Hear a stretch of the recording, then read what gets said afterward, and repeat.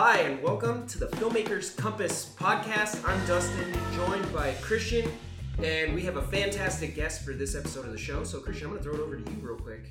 I'm really excited about this. So on this week, we actually have a really good friend of mine, Nick Gilbert, who has unbelievable amount of experience working in the industry, and he's kind of done, well, a lot.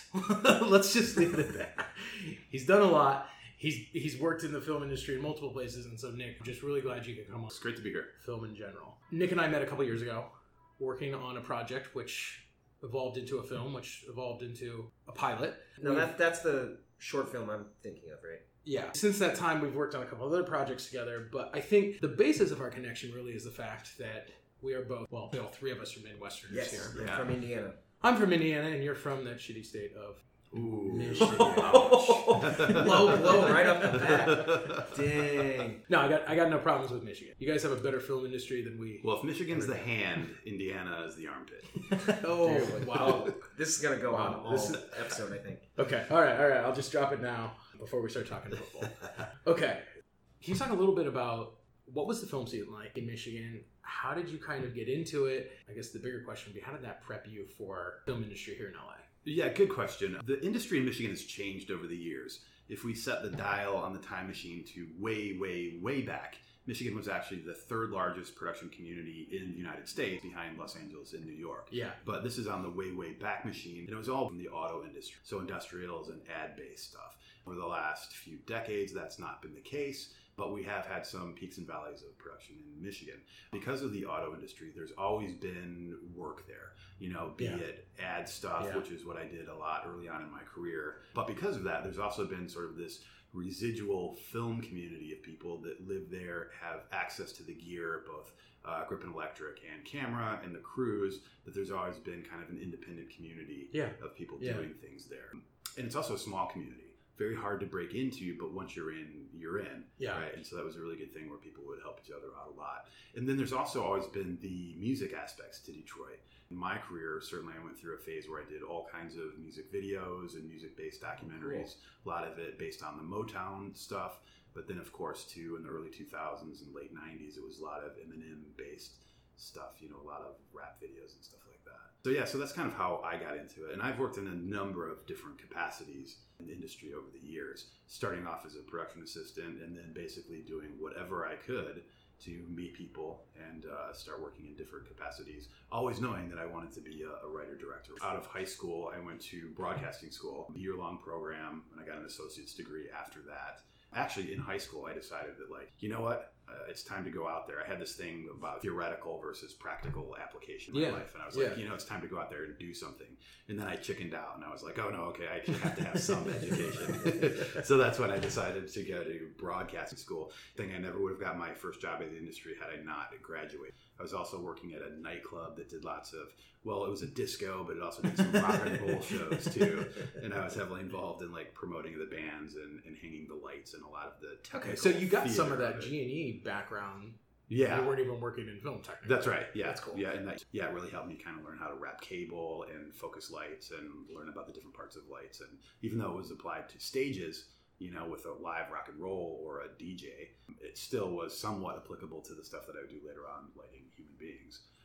Actors. No, for sure. That's cool. And I never would have got that first job in the business. The guy that owned the nightclub I was working at also owned a small production company called BCI, and they did, I hope he's not listening to this, but horrible corporate productions where we would shoot, you know, medical machines and things like this, and it was not super creative work, but I knew that he owned it, and that was the only connection to the film business that I had at all, was knowing some guy that owned this kind of, I don't want to call it low end, but like lower budget style video production. It doesn't sound like you get a lot of creativity. No, it wasn't. They did not do creative work. It was low budget, and it was training videos and corporate things and stuff like that. And I worked there after graduating. I tried for a year to get him to hire me, and he would not hire me until I had graduated from the school I was going to. So I graduated. He hired me on as a production assistant. I was making like $50 a day. This was also a long time ago. And I was still working at the disco because it wasn't a full-time thing. After working there for about 3 months, he decided to close the business. And so when I went, Wow. I was like, Of course, right? But at Yeah, least you yeah. got your experience. I got my experience. And it was a corporate video. blessing in disguise, because that's also what allowed me to start working more or on hiring things in the business. Not only was I out of job at that point, but everybody else that I worked with were out of jobs as well. And they went back to freelancing. One of them got a job on a film called Polish Wedding. Lena Olin, Gabriel Byrne. Who else was in that? She's the most famous actress on it. She is the star of Should I Google it? Showtime film or TV show. It's a political thriller. All right, on now it's a trivia quiz. Hang on, here we go. I'm not gonna lie, I've never even heard of the movie, so Yeah, well, whatever. I mean, it was a real Hollywood production. Claire Danes? Claire Danes. Claire Yeah. Danes. Okay, Claire okay. All right, Yeah. there we go. Yeah. It's early in the morning, everybody. It's like 5:30 here in Los Angeles. Really the first thing that I ever did as a production assistant. How do you make the jump from PA to actually someone who's actually making real money and actually getting to do something? Or is Well- it just sort of a stick around, put in the time, and look for Yeah, the I mean, opportunity? there's no easy answer on how to do it, or else everybody would be doing it. I mean, you really have to forge your own path and make it happen for And yourself. I think that's part of the challenge. That's part of the challenge, right? There's no road to one's show going to lines. do it for you. You have to do it yourself. You have to make your own path. But you're absolutely right in that it takes time, it takes busting your ass, and a lot of it's luck too. I mean, it is part of creating a situation where you're in the right place at the right time and ready to take the opportunities when they present themselves. Right. So I started PAing after that. I talked to everybody that was from Michigan that I knew. So there were a lot of people that came in from out of town on that job. Yeah. And I wasn't at a point in my career to take advantage of any of those things because I wasn't willing to move to LA at that time. Yeah. And that's something that we could talk about too, is like, when do you move to LA? And Did you always want to come to LA? Well, or for was me, that like an opportunity presented itself? And it was never a question of will I live in LA. It's always a question of when. Okay, Yeah. so you did always want to go. I'm not. Well, you keep saying want. I'm not saying want. Okay. It's more Different of thing. it's more of a necessity. Yeah. Right. I mean, Yeah. for a long time, I wanted to be. I don't know, the John Waters of Michigan. Right. You know, like a lot of Yeah. people, Yeah. you're resistant to it, but you're just making it harder for yourself unless you get really lucky, because all the deals are made here. Yeah. You know, and I guess overall, one of the things to talk about is, do you want to be a filmmaker or do you want to work in film production? I think And that's a they're very they're good two different point. things. Although you can do both, and you can do one and then do the other, but you really need to find out what you honestly want to do. And remember, this is a long time ago. The bar to entry now is much, much less than it's ever been any time ever. You could shoot on like Beta SP, right? And then be maybe competitive in film festivals. But if you couldn't afford film, and you couldn't afford, the raw stock, and you couldn't afford the processing, and you couldn't afford the actual physical cameras, Yeah. it was a lot harder to do on your own. Yeah. I can And imagine. one of the ways to get access to that stuff back in the old days was working on stuff and working with people, being able to beg, borrow, and steal then, right? But they're not going to give it to just anybody. And Sure. if you go out and you work on people's spec stuff and you bust their ass and they own some of that, or they have a connection at the lab or whatever, they would help you out. So it comes back to networking. And It comes back to networking, yeah. Yeah. And now, I mean, you could go shoot something on your iPhone and you could probably jump all those steps to a certain extent. Yeah. Right. But that's probably not going to get you a job working as a filmmaker. Right. But the only way to be a filmmaker is to make a film, right? It's the old catch-22. Yeah. And that's always, I think, everyone's biggest problem, right? So did you just load up a car and come out to LA, or did you have something lined up when you made the jump? Well, we're skipping a Yeah, decade. I don't even Yeah. think we should go there. Okay. One of the things I want to talk to you about, and obviously, how do you join a union? I think that's something that a lot of people want to know.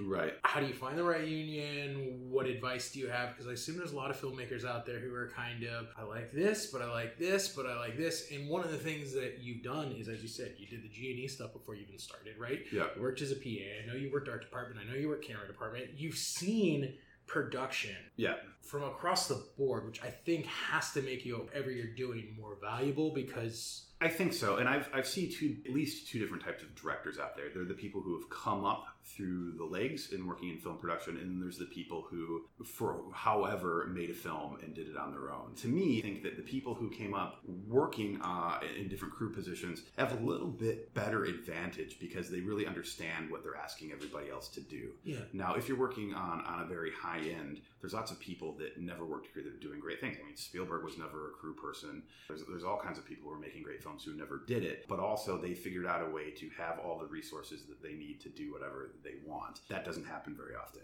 So I'm not talking about these people who were prepared for the luck when it struck. I'm talking about the majority of people who end up working as filmmakers. If you can understand what you're asking people to do from both a practical and a theoretical standpoint, you're going to be much better off. Volunteer and work on as many things as you can, work in as many different positions as you can, which is one of the things that I did. I've also never been willing to be a starving artist. So I've always had a job, and it's always been in the film business, but I've done some things that aren't my dream. I never wanted to be really a gaffer, and I never wanted to be an electrician. I never really wanted to be a grip, but those were things that I could transition into after being a production assistant. Yeah. And so there's, depending on what market there is, and even in LA, there's lots of union work, but there's lots of non-union work as well. And you can certainly make a good, decent living as a non-union crew member. Yeah. There's no question about that. And if you invest your money right and you do health insurance right and, you save money right, there's certain advantages to doing it that way as well. That said, all the biggest jobs are union jobs. Yeah. So if you want to work at a certain level, getting into the union is probably something that you're going to have to do, whether you want to or not. Yeah. So getting into the union depends on what union you're getting into and what jurisdiction you're working in. IATSE obviously is the biggest union, and that covers just about everything aside from producers, which is something we could talk about, DGA, Camera Guild, and SAG, and actors. Basically everything else is covered under IATSE. The way IATSE breaks it up is with different locals. In Michigan and in some smaller markets, there's usually one union that will cover a number of the different crafts. Gotcha. In big markets like New York and Los Angeles, each of the crafts have their own different union. And so getting into a union in a smaller market is a good thing to do because you could work as a grip and as an electrician, or you could theoretically, if you get people that are going to hire you and you can prove your skills and your worth, you could work in the sound department for a couple of days, and then you go and work in the electric department for a couple of days in the same week. But then when you expand out to bigger markets, when you do make that move to come to LA, you're not going to do that. You're going to have to figure out which specific union you want to do. And because you're in, say, Local 38 in Michigan, doesn't mean that you're going to get into 728 in LA, but it's certainly going to help you a lot. If you can say, look, I've been working for 5 years with Local 38. I just moved out here. Here's my resume. But that said, that's not how I did it. So I am in Local 38 in Michigan as well. But I also joined the Camera Guild there. Camera Guild, just like DGA and SAG, is a national local. So I didn't have to do much in order to be able to work in Los Angeles as well as in Michigan. Gotcha. There are some things you have to do. You have to declare what your production city is. It's either Los Angeles or New York. You have to change your residency if you live there for X amount of time. And it all has to do with being able to work as a local in other jurisdictions. But regardless, they can always put you up as a distant hire if the production company is willing to pay for it. Unless you're kind of a superstar, they're not going to. So don't get your hopes up, is what you're saying. Yeah, exactly. But it does happen. I mean, DPs travel all over the country and work as distant hires, and production just pays for it to house them and everything. But most people, when they're starting out, they want to go to production cities, Los Angeles, and there's lots of work in Atlanta.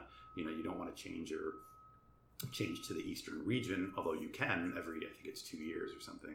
You don't want to keep changing it back and forth when you're jumping back to city because you have to wait. So, and the production isn't going to hire you. So as a distant hire, so you want to try to say, wait a minute, I can crash with my friends in Atlanta, hire me as a local. Right. But they're probably not going to, do that because it's sort of breaking the union rules by not changing your jurisdiction. So don't do it. So, in other words, while you could, you should. All right, good advice. Yeah, or they're probably going to catch you. I mean, they're going to know. But yeah, and so how you get into the union is different depending on what union you're in and what jurisdiction you're working in. So I got into Local 38 originally because they actually did an open hiring. The union at some point, and they do this every few years, realize that there's an awful lot of non-union production going on. There was some, non-union people, including myself. So I was working primarily at this time as a. So in Detroit, there wasn't a separation between grips and electricians. Okay. You would do it both, and it would be smaller jobs, so it would be a grip and electric truck. Whereas in LA, it's two different trucks. It's two different unions. Yeah. Grip and Electric are completely separate. But so in Michigan, I was working as a grip electrician on these low budget, non-union things. And then I was still doing some PA stuff on bigger union commercials. Sure. And they needed extra help in the art department because at that time, there weren't actually enough union people in the art department to crew it all up. And I didn't have any health insurance or anything at this time. And it was an opportunity for me to work on bigger stuff.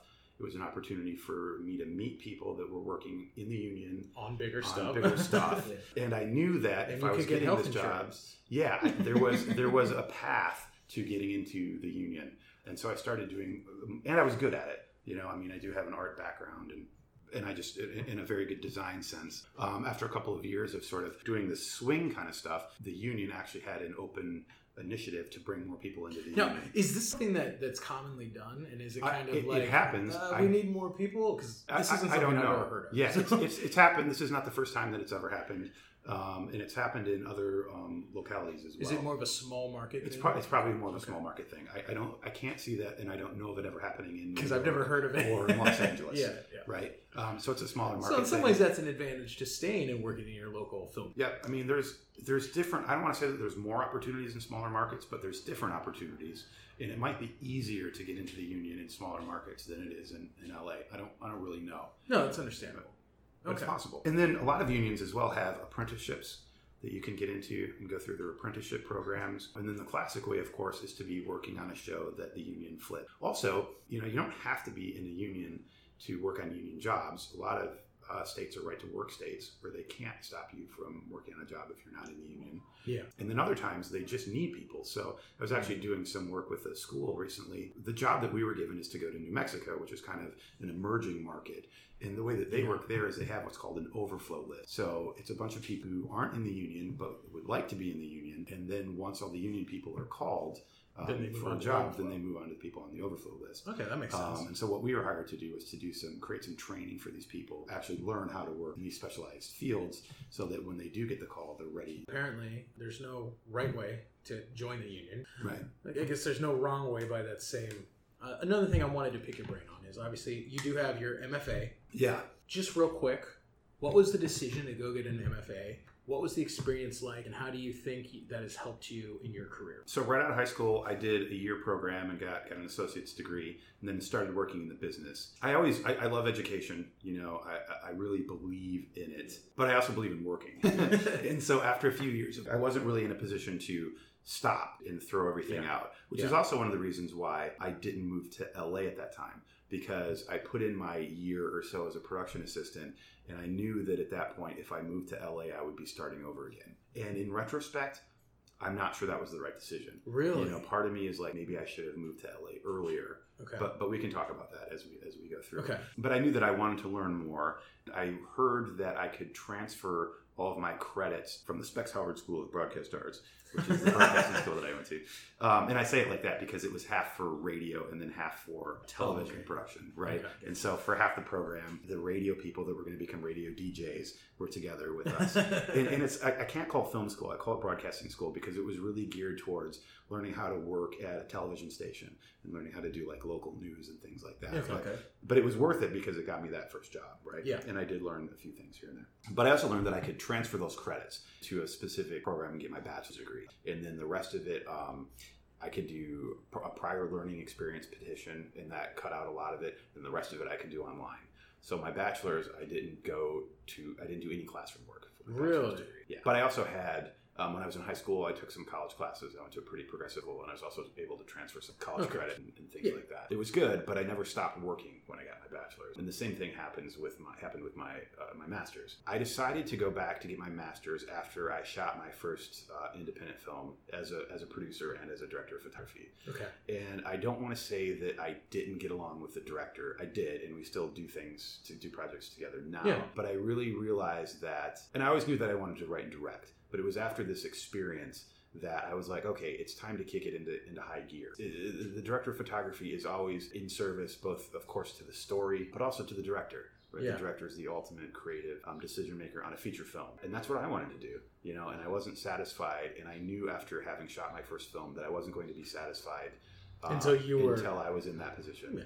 So I decided, and again, I wasn't willing to stop working. So I had taken a number of made media workshops in Rockport, Maine, and had really wonderful experiences. And that's where you got your MFA? And that's also where I ended up getting my MFA, yeah. Okay. So they have a program that was just starting out, and they have two parts to it. There's Maine Media Workshops and then Maine Media College. And the Maine Media College has a low residency MFA program. I knew from taking workshops there, I knew the environment, and I knew some of the people that were starting and running the program. And it was a big risk, but I'm glad I did it, and I couldn't say enough nice things about the program. How long did it take? Well, so now you have to do it in 3 years. Oh. Then you had to do it in 5 years, and I took 6. Because I'm just blown away by the decision to be like, okay, I'm going to go to Maine.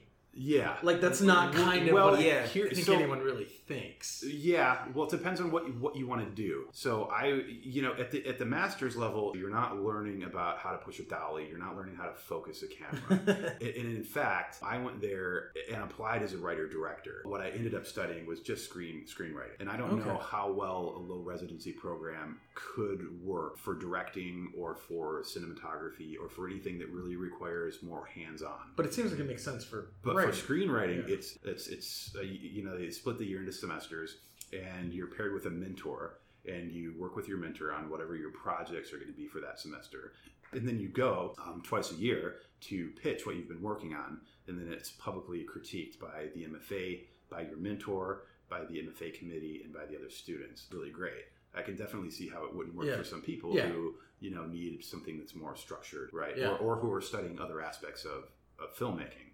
But a low residency program in screenwriting is fantastic. So, just about the project that you finally submitted for your MFA. A lot of them, but yeah. Okay. Have you gone on to make any of these and actually shoot them as sure projects? Yeah. So that, Nail, which I just finished up this year, was actually written as part of the MFA program. No way. I rewrote it several times afterwards. The Shooting Gallery was written as that was directly inspired by events in there. I don't want to give away too much of the plot, and it's loosely based on it. But it was. I heard a story about a workshop teacher who would have a photography class and would bring students out to the woods, and everyone would get naked and take pictures of each other, and it was supposedly this big cathartic experience. And it's interesting because all the students absolutely love it, and I was going, "Whoa, this is real. This is some times up on this." Yeah. It's a little. This is really pushing the line here. So. I think you should have told Brie Larson. I think she'd be really up in arms because that's pretty messed up, dude. Yeah. But any of the students that I met seemed to be okay with it. So interesting. And by the way, the Shooting Gallery is another project Nick and I worked on, and it's actually fantastic. Yeah, great. Thanks. And so we'll have to make sure you drop a. Yeah, is there a place to check that out? Drop a link to it. Yeah, you can go to my website, distortionfield.tv, and it's up there. Awesome, thank you. Yes, check it out. It's a good film. Yeah, we'll be sure to share a link with you guys as well. I mean, honestly, I kind of lost my train of thought. I'm just thinking about a bunch of naked people running out of the woods taking pictures. And that's kind of really weirds me out for school because, anyway, beyond that. Well, I have to say, too, this is not part of the academic thing. It's a workshop. Okay. There's a distinction. Yeah. You're eventually okay, I've worked on a ton of Kid Rock videos and Eminem videos and shot everything I possibly could for Chevy. Yeah. And every independent film coming through Michigan right. feature project, I'm on it. I gotta move. Well, there's keep in mind that for me it was always never a question of if but when. Yeah. And there's never the perfect time to do it. So you just gotta, get your ducks in a row and figure out for you when the best time to do it is. For me, one of the biggest, aside from some personal things that were going on in my life, one of the biggest decisions was that in Michigan for about 6 years, we had the best film incentives in the country. Yeah. And so we went from doing, the stuff that we've been talking about, and occasionally a big movie would come in. I worked on 8 Mile, I worked on Out of Sight, and some other big stuff that would come in here and there. Yeah. But we went from, as soon as the incentives came in, it was one big movie after one big movie after one big movie after one big movie for 6 years. Jeez. And then abruptly, there was a change in government. The first thing they did was repeal the incentives, right? And so, say what you want about tax incentives. I mean, I look at it both ways. As an individual who is personally affected by it in a very positive way and then in a very negative way, it's hard. Yeah. And I also believe that, even if you don't believe in the incentives, once you get them there, you have to let them exist long enough in order for the industry to grow to a point where it's sustainable. That makes sense, yeah. Right. To let it just go for 6 years and then abruptly pull the plug, it's just it's a stupid idea, right? I mean, Yeah. at that point, then you're just throwing away all that money for 6 years. Yeah. Because it's not long enough for the industry to get a foothold in order to be sustainable without the incentives. Yeah. Right. What you need to do is let it go a little bit longer and then slowly start repealing. Like them phase it once, out. Phase it out. Yeah. Once it's sustainable on its own. But anyway, aside from that, that was one of the big influencing factors in the timing when I decided to move to LA, because I didn't really want to go back to working on. Well, I didn't really want to be working as a crew person at that point in my life anymore at all. I mean, I'm still working as a crew person, but of course I don't want to be. I want to get to the point where I'm just working on my own. No, but I think probably the idea of really stepping down the quality and the ambition of the projects that you were involved with probably was like, okay. Yeah, yeah. There's a time to do it. It's now. It's now. And then the other part of it is that there were so many people from Los Angeles coming in to work on jobs, and I tried to keep those connections up as long as I could, but I knew that they weren't going to last forever. Oh, who's this guy calling me that I worked on a job in Michigan 10 years ago? Yeah. Right. So it was also figuring out what the best point to jump on the connections that I had. Yeah. Right. And is this, I mean, just for a time reference, like this is before like social media and like... No, I mean, there was Facebook, but there wasn't. Okay. There was Facebook, but not Instagram. So whatever year that is. Gotcha. Right? That was still the dark ages, Nick. Yeah, I know. Because I know that helps a little bit, like, Like some people were tweeting, but nobody was like Snapchatting because that didn't exist. Okay. Yeah. Just curious. Yeah. So it's like No. In that situation, it's not going to be applicable. I think that's a valid question too, though. I think a lot of people assume that just because you have a contact in the industry, that's kind of indefinite. But there's definitely, I mean, regardless of the accessibility, right? There's definitely those windows sunset. They do. People change their job. Absolutely. They move their city. They say, "Screw it, I'm going to become a mechanic or whatever." Yeah. Well, it's like one thing that happens in the business is that you work up a team with the people that you work with, and if your team is working really well, you want to keep working with the same people as long as they're the best people for that specific job over and over again, because you develop a shorthand and you develop a level of trust. Yeah. And it's hard to start working with different people from both sides, right? Because you have to build that up, and you have to build up that trust, and you have to build up that that way of working, right? Because every crew works in a little bit different way. Every job is a little bit different, and whatever you can do as a shorthand is good, right? So people really don't want to hire people that they don't know. But when they go to a smaller market, say you're in LA and you go to Michigan to do a movie, there's usually parts of the incentives or whatever is bringing you there, or maybe it's just simply financial that they're not bringing every single crew person to a smaller market. Yeah. They end up having to hire some local people. So it's a great way to get to know people from LA and from bigger markets and show them that you can do it because you guys are doing it together, right? Yeah. But they're not going to remember you. They might remember you 10 years later, but they're not going to remember how well you worked, or they're going to go, wait a minute, why am I going to hire this guy? So you really got to jump on that. You got to jump on him, yeah. I mean, there's a certain amount of time that you have. Another thing that really helped me is I was working on Oz the Great and Powerful, which was a huge, almost it was, I think, like 8-month shoot. Yeah. And then we had almost 6 or 8 weeks, I don't really remember, of reshoots back in Los Angeles. Dang. And so I was asked to come out and work on the reshoots. And it was great because then I'm in LA and I'm showing people that, hey, look, I'm here. It's not I'm going to move to LA. No, you're here. It's here. I'm here. I'm You're doing it at the same level as before. Yeah. So here I am. What's next, guys? That kind of a thing. And also, even though the Camera Guild is a national local, in LA, there are specific things that you have to do in order to be able to work here. There's an industry experience roster, which you have to get on. There's safety pass classes that you have to do. And so even though, you're in the Camera Guild, there still are some barriers to entry to working in Los Angeles. Yeah. But if you've just been working on a whole bunch of really big movies in Michigan, you qualify for the hours and everything in order to get on the industry experience roster. And then you can, take the safety pass classes and that kind of stuff. Gotcha. So you said you came out here for reshoots, and then you went back? Well, I knew that I was, so I did go back, and I went back and worked on a pilot No, that's not exactly how it worked. So I knew that I was moving here. So I came out and I stayed, but then I had a family at that point, and I went back and then moved them out here. So I actually drove across the country twice in like a 2-month period. Jeez. Dang, yeah. Well, that was a lot of fun. What a journey. Then I ended up I thought that when I first moved that I'd be going back and forth doing jobs in Michigan and jobs here. Okay. But actually I ended up going back and doing one pilot and then never doing another job in Michigan. Which was, I mean, I'm very grateful for that, but I don't suspect that it's going to happen like that for a lot of people. I think, when you're starting out, you're probably going to go you got to take what you back can and get forth. where you can get it. Crazy. And then since you've been in LA, what was the path like here? When you were first starting out, obviously you had your footprint in the guild. Yeah. Were you able to find work right away? So I let everybody know that I was here, that I was willing to take whatever jobs in the camera department I could get. So really, I should also say too that when I really decided to start concentrating on being a writer-director, I decided to stop shooting things as well. One, because I just wanted to concentrate on what I really wanted to do. And two, because being a DP takes an awful lot of work beyond time spent on set. Yeah. Right? So you're always working on your reel, you're always working on making connections and getting out there. And I realized pretty early on that is time that I need to be spending writing and working on my own projects. Okay. But once again, I've never been willing to be a starving artist, and I've never, after a certain point of working as an adult, you can't just stop working and not pay your mortgage. Yeah. So I decided to basically become a DIT at that point. I've always been very technically inclined.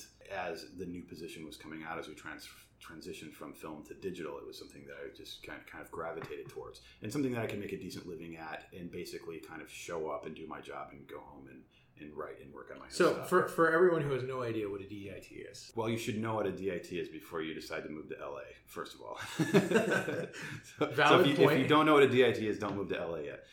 DIT stands for Digital Imaging Technician, and the term is a little bit antiquated because it kind of comes from the analog world, back when there were videotape operators and camera shaders and things like this. But it's sort of been the term and the position that's transferred into the digital age. And basically the DIT is responsible for a number of things depending on the size of the job. It could be split between a DIT and a digital loader, or it could be one person that does all of it. But in a nutshell, you're really responsible for helping the DP maintain the exposure, with waveforms, vector scopes for color, having calibrated monitors on set so that everybody knows what you're actually looking at in a proper way. We're usually shooting at this point logarithmic color profiles, so if you're natively looking at that, it all looks washed out, but nobody wants to look at a washed out image, especially producers and people that don't technically understand what the image is. So a lot of what the DIT does is called live grading. And so we'll take that logarithmic color profile and turn it into a Rec 709 or a Rec 2020 color space. So we're adding a little bit of contrast to it, and we're adding a little bit of saturation and maybe doing some live color adjustments. So when all the non-technical people walk on set, it looks good. It doesn't look like crap. Yeah, that's basically it. Boom. But the DIT is on some jobs also responsible for creating lookup tables, which is basically that color information that then gets shot to post. So then the editor is on board, right? And you're making dailies and the color matches on that. Also downloading and QCing the files if you don't have a loader to do that. Well, so I guess we're talking about how easy is it to get work when you come to, I was willing to take jobs as a loader when I was just coming back, which is, really a step back in my career. And it's hard sometimes when you're working in a position that's way below your capacity and ability. Yeah, you just kind of gotta just suck it because you technically you're working. You're like, for them. I'm a lot more experienced than you. I'm a lot more experienced, and frankly, I'm better than you. You're looking at what you're doing. That's got to be hard. But you made the decision. You're like, okay, I gotta pay the bills. Right, gotta pay the bills, and it's I need the time to develop. That's right, yeah. And so take the pain now for the payoff later. Yeah. And so that's one of the things. That's how I did it. But you guys are going to have to figure out also, like, how are you going to do it? What sacrifices are you willing to make in order to make it out here, knowing that you're looking at the bigger picture and it may hurt now, but in the long run, it'll pay off. And I think this is a good time to go back to the point that you brought up. Do you want to work on films, or do you want to work? Or do you want to be a filmmaker? Right. Films? There's a difference, but I assume what you're saying is, if you want to be a filmmaker, there is advantage to being here. Right? Yeah. Because kind of the production apparatus is here. Well, I look at it this way. All the deals are still made here. Yeah. Right? So it doesn't matter how many people are going to New Orleans or how many people are going to Atlanta or how many people are going to Vancouver to work on jobs. All the decisions are still being made here. So if you're pitching stuff, you're not doing it in Atlanta. You're not doing it in New Orleans. You're pitching in LA and maybe in New York a little bit. Right now, I mean, you can pitch stuff on Skype, but if you get, even do beyond that initial Skype and you even just get a general meeting, you got to come out here for the general meeting, and they're not going to fly you out for a general meeting. No. Right. I mean, so it's all on your buck. The advantages are tenfold, to being here if you're at a point where you're actively pitching and trying to make deals and trying to get things developed. If you just want to work as a crew person, I don't know anymore that being in LA matters that. Yeah. There's regional It production. seems like there's better work and, there might cost be of more, living's less expensive. Yes, definitely costs less to live in Atlanta. There might be more work in features there. Probably not in television, but maybe in features. But if you really want to make stuff, to a certain point, you got to be here. Even if you make your first feature in Michigan or someplace, does really great on the festivals, you still got to get to LA to pitch your next project. Makes sense. Know exactly what you want to do, and then you can decide when to make that jump and if it's appropriate. Is that what I'm getting from you? Yeah, I'd say that. Okay. Yeah, sure. Okay. This may be a little sidestep here, but I would be interested in hearing your thoughts on taking a film through a festival run. The benefits of that. Well, and is there still a benefit to that? I think that's the more I go back and forth with it. And for a while I was teaching more than I am. I still teach workshops a little bit, but that's a question that would come up with my students all the time. They were essentially 3 levels of distribution, or types of distribution, right? You've got theatrical, you've got cable broadcast, and then you've got festivals, right? And festivals were a really legitimate way to get your stuff to an audience.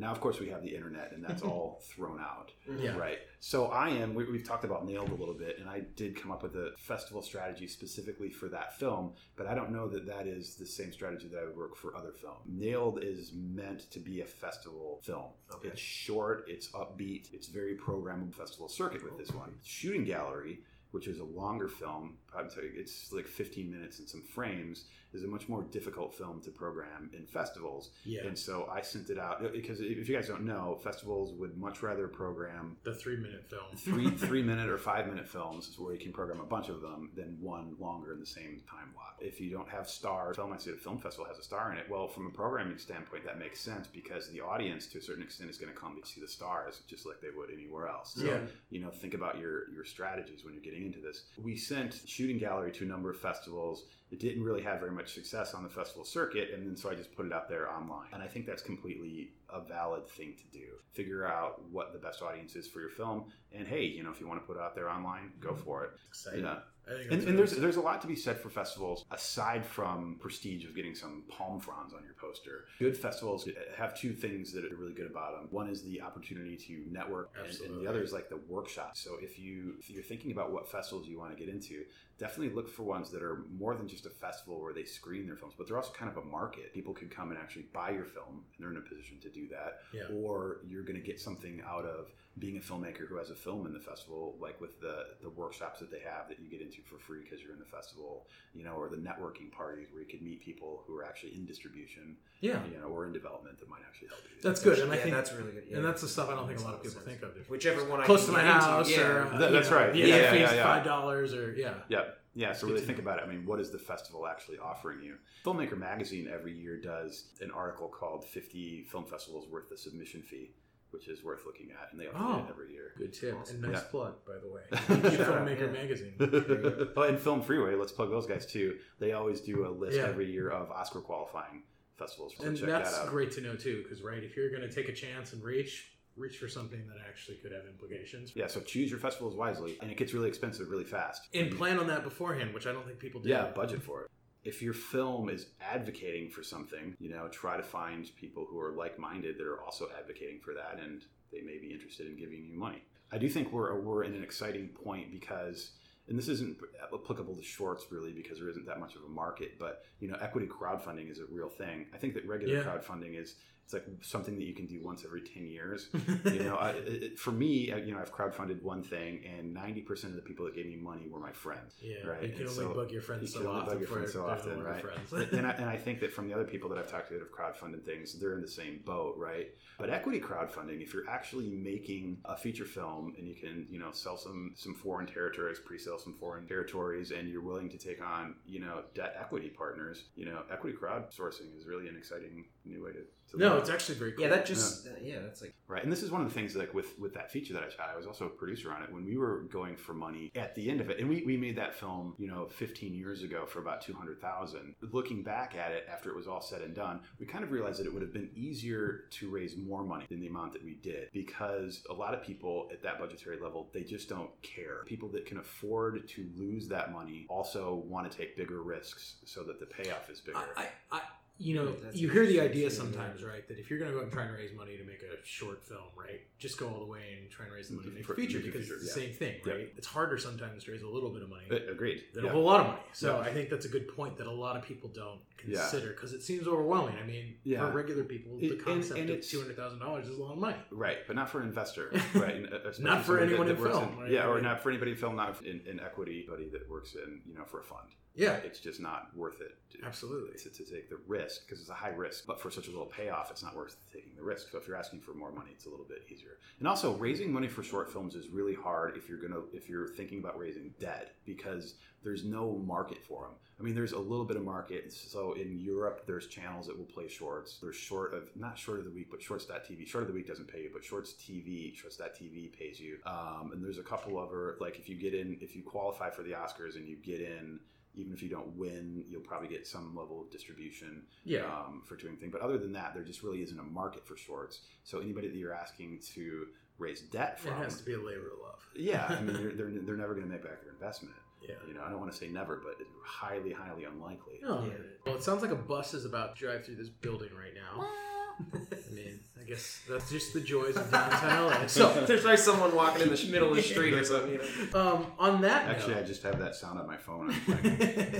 let's talk a little bit about movies. Does that sound good to you guys? Oh, sure. Yeah, that part. Oh. Wow, I think someone's now getting murdered outside. Something. Think she got hit by the bus? But the police like this recording, we'll make it available. You don't even need to subpoena us. It's really fine. Okay. Now. That was interesting. And it's very fitting, too, because the movie that actually we're going to talk about is, in fact, a movie about Los Angeles that everybody loves, called L.A. Confidential. Mm.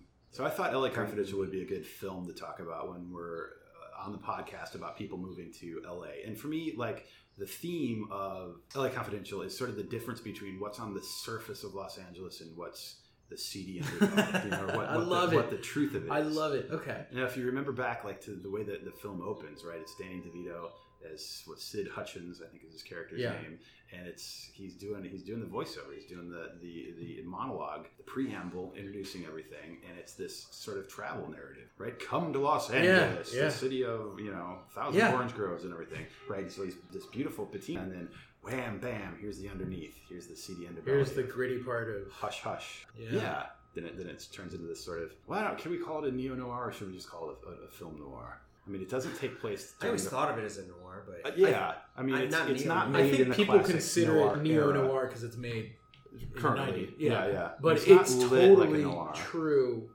in many ways. The themes are consistent with noir, like the time period. Yeah. I would consider it a modern day noir. I would. Yeah, I think I would. Yeah. And so, right, when you're moving to LA, you're going to have to look at some of that stuff, right? Here's this idealized, I'm moving to Hollywood. I'm going to live in Santa Monica. Right? I'm going to make movies. It's going to be awesome, dude. I'm going to surf every day. And then, you get here and you're living in the valley somewhere and you're driving a VW with, spare tire on it. And it takes you 45 minutes to get to the water. That's right. Yeah. And that's when that's not rush hour. It's right. Good traffic.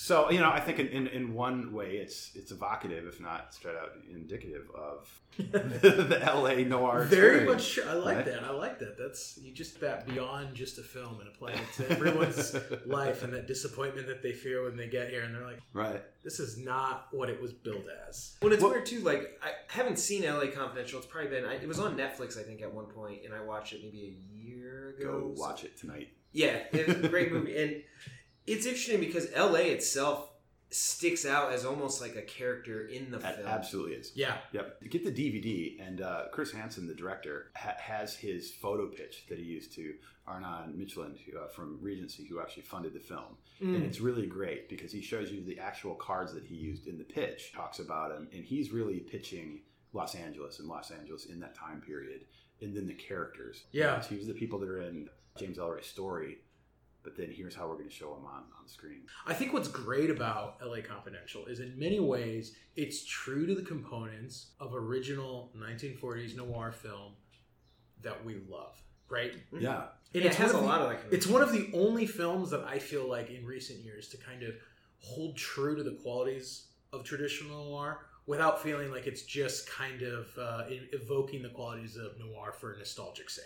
Does that make sense? Yeah. Yeah. And I agree with you, but there's certain points that I don't agree with you on. I mean, because it's not, for instance, lit like a film noir. Well, there's never the lighting is never coming through the window and hitting the lines. You're right. Those heavy shadows. There's never any crazy like backlights. There's no. So Yeah, in one sense, from a thematic standpoint, it is very noir. I mean, there's a femme fatale. There's detectives all over. It has these tropes of the genre, but at the same time, it is a little bit updated, and it doesn't have to hit every single one of those noir points. There's no voiceover in it, for instance. It's not black and white. Well, Danny DeVito. Yeah. Does he has some? Well, it's not true voiceover. I mean, it's a Well, monologue from the magazine. That was always a thing that ticked me off. Like, if I had one complaint about that, well, two. One, they make City Hall be the police station. Yeah, right. And I was like, there's an error there. Yep. And two, the fact that the monologue narrator dies halfway through the film. Well, spoiler alert. Yeah. Listen, it's great anyway. Spoilers. Yeah, we can edit that out, I guess. But I mean, and the other thing too is and there's 2 Australians that star in it. That is true. The movie has a surprising amount of action. That's full of action. Yeah, Absolutely. there's like some really cool action set pieces. Yeah. And I mean, especially the final one. The final quite crazy. Great. This is the big shootout. But you don't I'm just typically going to ruin it for everybody who's listening. Well, and I think The shootout at the Victory Hotel. I think another interesting thing too is that whereas most noirs follow kind of our Marlowe, the one guy, this one actually kind of follows a couple guys. There's 3 protagonists. And they convene, and I think that's a really interesting story trope that you see in a lot of other noirs. Yeah, and a lot of that comes from, I haven't read it, but apparently the James Ellroy novel that it's based on is really, really thick and dense. It has multiple, even more protagonists, and it follows multiple characters for a long period of time. And they really took a lot of creative liberty in distilling it down to something that would work in a film in 2 hours. That's cool. I should read it. Yeah, it's been on my shelf for years, and the reason why I haven't read it because every time I look at it, it's a commitment. I mean, when you're in, you're in. Well, and also if you love the movie, I mean, sometimes a movie I really love, I'm always hesitant to it's hard to read the book and see. Yeah. The other thing too with the movie that's worth noting is it's a movie about LA, but you have filmmaking. It is a movie packed with stars. It is. Well, keep in mind Russell Crowe and Guy Pearce were not stars when the film was made. Not at the time. And Russell Kevin Crowe, Spacey, he was around in the 80s, wasn't he? No, he was an Australian actor, Oh, okay. and had done some stuff in Australia, and this is one of the first films, if not the first film that he did in the United States. Should we talk about Kevin Spacey? Well, he's part of the movie. He's part of the movie, yeah, sure. and I mean, regardless of your yeah. opinion, it's worth It's like- watching it because Right. it's one of his better performances, I think. Yeah, and I mean the stigma that's attached to him almost makes him a better character. We bring things to films that we watch based on what we know about the people who make them or who are in them. Right. And then actually, it's very ironic. It is ironic. 20 years later, finding out all this, we're like, okay. But the point is, everything that we've heard recently, watching it through that lens in the present enhances the character to some extent. To some extent, right? Yeah, in a strange, sad way. Yeah. Which, I mean, I don't think anyone planned on, but I guess that was just a consequence of the present. And I bet the same thing would be true with a lot of his films. American Beauty for sure. I think that watching that again now, I haven't seen it in a number of years, but I don't think creepy a little bit. It was, yeah. right? Yeah. And does what we know now, how does it affect our viewing of that film? Through our contemporary lens. The director of LA Confidential, Chris Hansen, also directed 8 Mile. 8 Mile. Yeah. Had you seen LA Confidential when you started working on it? Oh yeah. Absolutely. Yeah. We never talked about it. Is being a fan of someone's work right? And then getting the opportunity to work with the artist on another project. I love Yeah, this. it's Now I'm more working it's with more you. rewarding. This is cool, kind of a thing, and it wears off really fast. Because it happens all the time. Yeah. Now, Well, Yeah. for you, but Yeah. what I'm saying is I'm sure there's a lot of people who are, their bucket list is, I would love to make a movie with this person that made my favorite movie, this movie that I like, whatever. And so, yeah, I mean, I'm not much of a star fucker, and I never have. Right, and so, and it's also when you meet people in that capacity, there's always an inadequacy in the structure of power. Right, and so it never feels like when you're first meeting somebody in a work environment. Well, first of all, there's the professionalism, right? okay, this is the most pragmatic, common sense answer I've ever heard. You're just supposed to be like, no, dude, it's awesome. It's so much fun to finally get to see people whose art you admire. Okay, continue with your real. You're there to do a common real job, politic advice, right? here. And when you're a fanboy, that changes the professional relationship. That's fair. Right. I mean, in some sets, or even like, don't look the actors in the eye. I mean, you can get on sets depending on how the director or how the actors want to structure their experience while they're there. And they have more power than you. I mean, unless you're directing. And so, I mean, the ADs and all production will tell you that, like, okay, this is a very serious scene. The actors don't want any eye contact made with them while they're performing the scene. Yeah. And you have to kind of look away, even though you're there to do a job. You can't just be standing there. And so that same thing I feel is applicable whenever you're in a professional environment with somebody, whether you admire them or not. Don't go up to them, and you could say, "Hey, man, nice to meet you. Loved your work on this, or that." But you don't really want to engage them deeply in a conversation about that, or like ask for their autograph or something like that. Fanboys Because annoying. They get annoying. They get it all the time, and you're both there for a professional reason, right? That's fair. So there's a place and time for that, and it's not here. And it's not on It's called set. Comic-Con, not on Yeah, right? Yeah, Okay. absolutely. That's fair. That's good advice. Okay, I take back the harsh comments about the Right. dryness of your answer. I'm just trying to be honest. For No, all I our listeners appreciate out it. Cinema Land. Takeaways. When you meet your star, don't go up to them and harass them about the fact that you love their work. 2, watch LA Confidential, because whether you like noirs or not, it's just a great freaking movie. Yeah, it really is. I actually, to look up the director, found it on Rotten Tomatoes, and it has like a 99%. It's great. It Yeah. deserves it. I was like, dang, you don't see movies that high. LA Confidential, I think, will hold up forever because it was made out of its time, right? I mean, I think the story takes place in the early 50s, like 53 or 52 or something like that. Yeah. But it was made in the late 90s, and so it never feels dated, right? Because it isn't of its time. It's of Which I another think time. why, unlike most neo-noirs, it actually was successful, and it's had a long shelf life, which kind of is, Oh man, now I want to unheard look of up. for the most part. Yeah. Was it the Academy Awards that year? It was nominated for Best Picture, and it was like one of the best Picture groups. I forget what it lost to though. Did it? I don't remember. I know it came out in the same year as Boogie Nights, but I don't think Boogie Nights won for that year either. Should I look it up? Yeah, look it up. All right. Just killing time here on the podcast. Well, now we got to Yeah. know. But we can just edit it so it sounds like we have the answers. Yeah.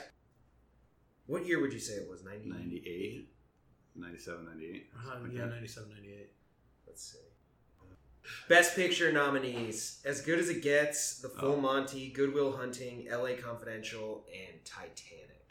Oh, It was yeah. Titanic. What a year. So if It's like Titanic Boogie Nights wasn't must have been there, the next- I the next really year. think that it probably could have had that all wrapped up. As good as it gets, and Good Will Hunting. I don't know. I don't know. Shoot, all these movies as Oscar nominees hold up. Like, they still get watched, Yeah. That's awesome. It was a good year for film. Titanic, though, man. That thing won everything. Yep. Yeah. How could it not? Well, screenplay. Good Will Hunting won screenplay there. Yeah. Yep. All right, well, we want to throw it over to you real quick. If you have any final words or anything that you... Who do you have to plug here so that you don't get like maimed on your next set? Anyone you got to plug? Steven Spielberg, because it never hurts. Steven, thanks for the great work. We love your movies. Maybe we should just close with talking about LA Confidential again. Okay. So Kim Basinger plays a prostitute who comes to Los Angeles with the dreams of being an actress, and it doesn't work out for her, right? Okay. But Pierce Patchett, the pimp, drug dealing, freeway making millionaire, still Great character allows description. her to act a little bit, and she has some level of satisfaction with that, right? Yeah. So if you guys are coming out to LA and you have this dream of how you think it's going to go, I can virtually guarantee it's not going to go the way you think it's going to go, but it's going to go in a different way. And be open-minded enough, maybe not as open-minded as selling a prostitute, but open-minded enough that you're going to be open to getting the most out of your Los Angeles experience that you can. Dude, Nick, people with questions want to connect with you. Are you on social media at all? What are the ways they can find you? Obviously, you dropped your website before, but... Yeah, just go to my website. You can find me that way. It's distortionfield.tv. Fantastic. Well, thank you so much. Thanks so much for coming on. My pleasure. Really appreciate it. You had great stuff to say, and we're looking forward to more awesome projects. Sounds good. Definitely check out Nick's website. He's done some amazing projects, and you can also find him on IMDb to see more of the extent of his actual... That's true, yeah. Let us know if you have any questions or thoughts, or... All right, yeah, you can connect with me at Big Kid D-Man. And I'm at NDCal5. So thank you so much, everybody, for tuning in. Thank you, Nick, again. And My pleasure. we'll be back for another episode. See you next time.